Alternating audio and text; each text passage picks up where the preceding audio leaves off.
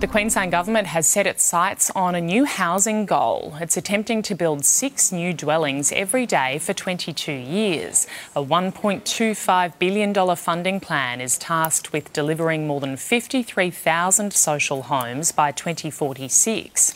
The full details of the plan will be formally unveiled by Premier Stephen Miles today, topping up a $6 billion investment in affordable housing.